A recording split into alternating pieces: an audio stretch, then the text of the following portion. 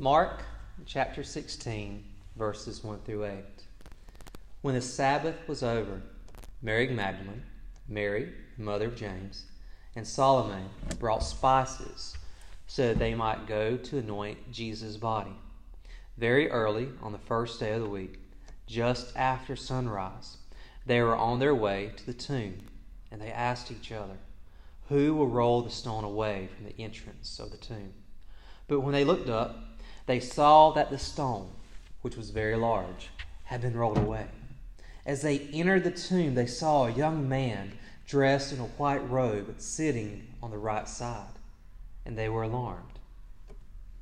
"Don't be afraid," he said. "You are looking for Jesus the Nazarene who was crucified. He has risen. He is not here. See the place where they laid him. But go, tell his disciples and Peter, he is going ahead of you into Galilee. There you will see him just as he told you." Trembling and bewildered, the women went out and fled from the tomb. They said nothing to anyone because they were afraid. Of all the Easter stories, Mark's is the most mysterious. The one that leaves us wondering what happened that day. The one that leaves us wanting to know the rest of the story. So Mark's story begins with 3 women making their way to the tomb. They may have felt like they were sleepwalking as they were still trying to make sense of what happened. Was it real or just a dream? A nightmare? These 3 women had followed Jesus for years. They had walked with him all the way to the cross. They saw him buried, and now they returned to the tomb to finish the job of embalming Jesus' body. Despite their grief and their exhaustion, they wake up before dawn and make their way to the tomb. As they make their way, their feet and their hearts are heavy with grief. But they did what we all have to do when grief visits. We wake up and take one step and then another. And we keep doing what we have to do. But can you even imagine the thoughts racing through their minds as they walked to the tomb? What will we find? How will we move the stone? How can we look at the body of Jesus again? Their eyes are still red from crying because they thought that Jesus was the one. They believed with everything that they had that Jesus was the Messiah. But the Messiah doesn't die. Were they wrong? When they arrived at the tomb, the huge stone was rolled away. Unbelievable. The tomb looked empty and abandoned. So they looked around the corner and they saw not his broken, lifeless body as they left it on Friday, but a young man wearing a white robe. And he tells them to not be afraid. Unbelievable. But after everything these women had lived through, the only thing they could feel was afraid. Afraid of the government. Afraid of the religious leadership. Afraid of each other. Afraid of the future. Afraid of this strange man wearing a white robe. And the man says, "He has risen. He is not here." Well, the "he is not here" part was pretty clear. The place where they laid him was empty. But he has risen? Unbelievable. So they turned away and left because they were afraid. Now, let me ask you, if you were going to set out to prove something that seemed unbelievable, what would you do? Because Mark had that overwhelming task to tell a dramatic story that was unbelievable in every sense of the word.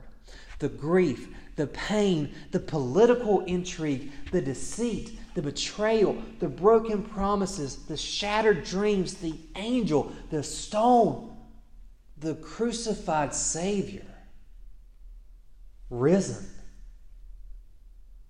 Unbelievable. And whatever it is that you do to tell an unbelievable story so that people believe it, Mark doesn't do it. All those details that could help us, convince us, persuade us, they're missing. I mean, here we are on Easter Sunday celebrating the resurrection of Jesus. And it seems like Mark left out some important points. It's like Mark forgot a couple of essentials, like we see in the other Gospels, like an appearance of Jesus to Mary near the tomb, the enthusiastic rush of the women and Peter and John to run and tell everyone what the angel said, that Jesus is alive. But Mark doesn't even add in any post-resurrection appearances of Jesus. No. Not here in Mark. Here in Mark, there's only one little guy in a white robe. And he says Jesus is risen. And the women did not run to tell everyone what they now knew. They didn't tell anyone because they were afraid. Of course they were afraid, because everything that they had been through this week had been so overwhelming and completely exhausting, and what they seen and what they just heard was unbelievable. So what was Mark thinking? Because all this time, Mark has been telling the story of Jesus with enthusiasm. Remember, Mark is the gospel writer who uses the words immediately and then to give us a sense of urgency, to move the story forward. Because there's nothing calm or standstill about Mark's account of Jesus' life. It's all marching forward and racing to the end. And now we have this ending. They said nothing to anyone because they were afraid. Why? Why would Mark write such an inspiring and compelling account about the life and ministry of Jesus and end like this? Why wouldn't he include all those appearances of Jesus and every expression of faith by his followers, and include every ounce of proof that the unbelievable actually happened? Because the truth is, believing is hard. And the truth is, we need all the help that we can get to believe that this man, Jesus, died, that he was crucified and dead, spirit given up, gone, dead, dead, dead, like we died, and then defied the grave and rose again. But the way that Mark leaves things is, well, it's not that easy. It's like we want to jump through the pages and grab Mark and shake him and say, help us, give us all you can, because this is unbelievable. And here we are, Easter Sunday, on the most triumphant day of our faith. This is the day where we celebrate Jesus defeating death and pain. And did Mark mean to end the story here? With Jesus' followers being afraid for their lives and confused and bewildered by what happened, that they ran away. Is this really an ending? No. Because this isn't the end. Because if that morning, some 2,000 years ago, was the end, then what we would have here is a nice story. A nice story about a great man who challenged a political system. A nice story about a man who loved and healed people. A nice story about a man who rose from the dead in a way that defied the laws of nature as we know them. What we would have would be a nice fairy tale to tell our children at bedtime. What we would have would be a nice piece of history. Something that we could pull off the shelf once a year and dust off and read and then tuck away again until next year. But you see, Mark knew this wasn't the end of the story. In order for it to be believable at all, this had better be just the beginning.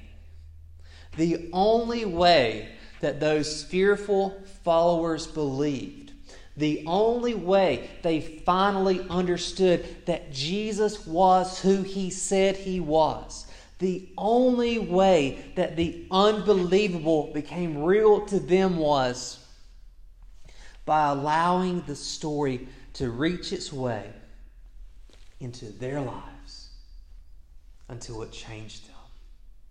Until they were compelled to finish the story for themselves with their very lives. And today, I'm afraid the only way that we're going to be able to believe the unbelievable is the same way. We're going to have to finish the story ourselves. So what difference does the risen Christ make in your life? Easter is not about new clothes. It's not about ham. It's not about eggs. It's not even about lilies or candles or beautiful music. This is about the fact that life is hard. That death and pain and uncertainty and fear and injustice and war are here, right here, part of our lives all the time. So what good is it to go around once a year retelling a fairy tale if it doesn't mean anything? What good is it to preach a story that is unbelievable? Well, let me tell you. We're not here because we want to recount every post-resurrection appearance of Jesus, or to try to bring back the accounts of those first disciples. We're not here to uncover archaeological evidence of resurrection. We're here because we're human and we hurt. Because we want hope for our lives. Because we know that to finish this story means that we have to allow the resurrected Christ to enter our lives and to transform our pain and our fear and to give us new life and relationship with God. We're here because we have turned from the tomb in utter defeat and crippling fear. And despite that, we have the end of this story to tell. We're here because we have seen it. We want to see the living power of the resurrected Christ in our lives and in our world. And what was once so strange and unbelievable has now become an urgent proclamation for us. Not of some ancient, dusty text, but of our here and now lives. Mark had it right. We're a little bit like those women at the tomb that morning. We've heard that message. He is not here. He is risen. And we're tempted to look around at each other in disbelief. Do you believe this? Do you really believe this? How can this be? And that's okay. Because what happens next is the real power of the Easter story. When we turn and we leave this place, will the risen Savior take up residence in our hearts and shape us, change us, renew us, transform us? Because, you see, Christ is risen. The story continues. Something happened after that morning at the tomb. The women left too scared to say anything to anyone. But in less than 50 years, the entire world changed because of this story. Because of Jesus' radical mandate to love each other. And His offer of direct connection to God. And the healing grace of His death and resurrection changed the women at the tomb and changed the world, because those women had the courage to finish the story. And it didn't stop there, because the story continues. The story of new life and relationship with God is a story that continues.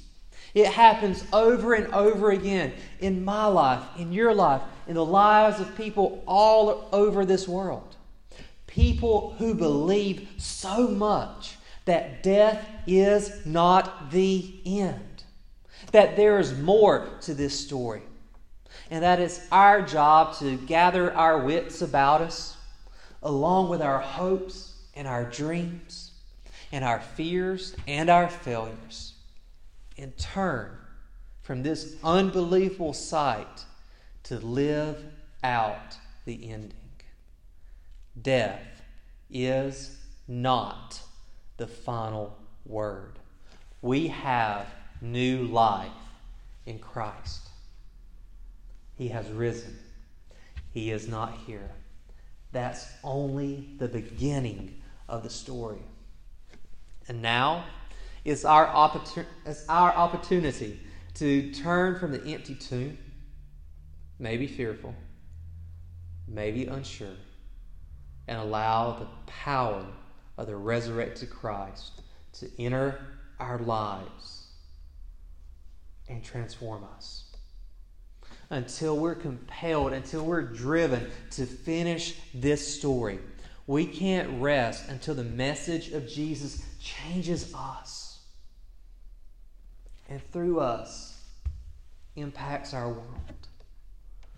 What an unbelievable story.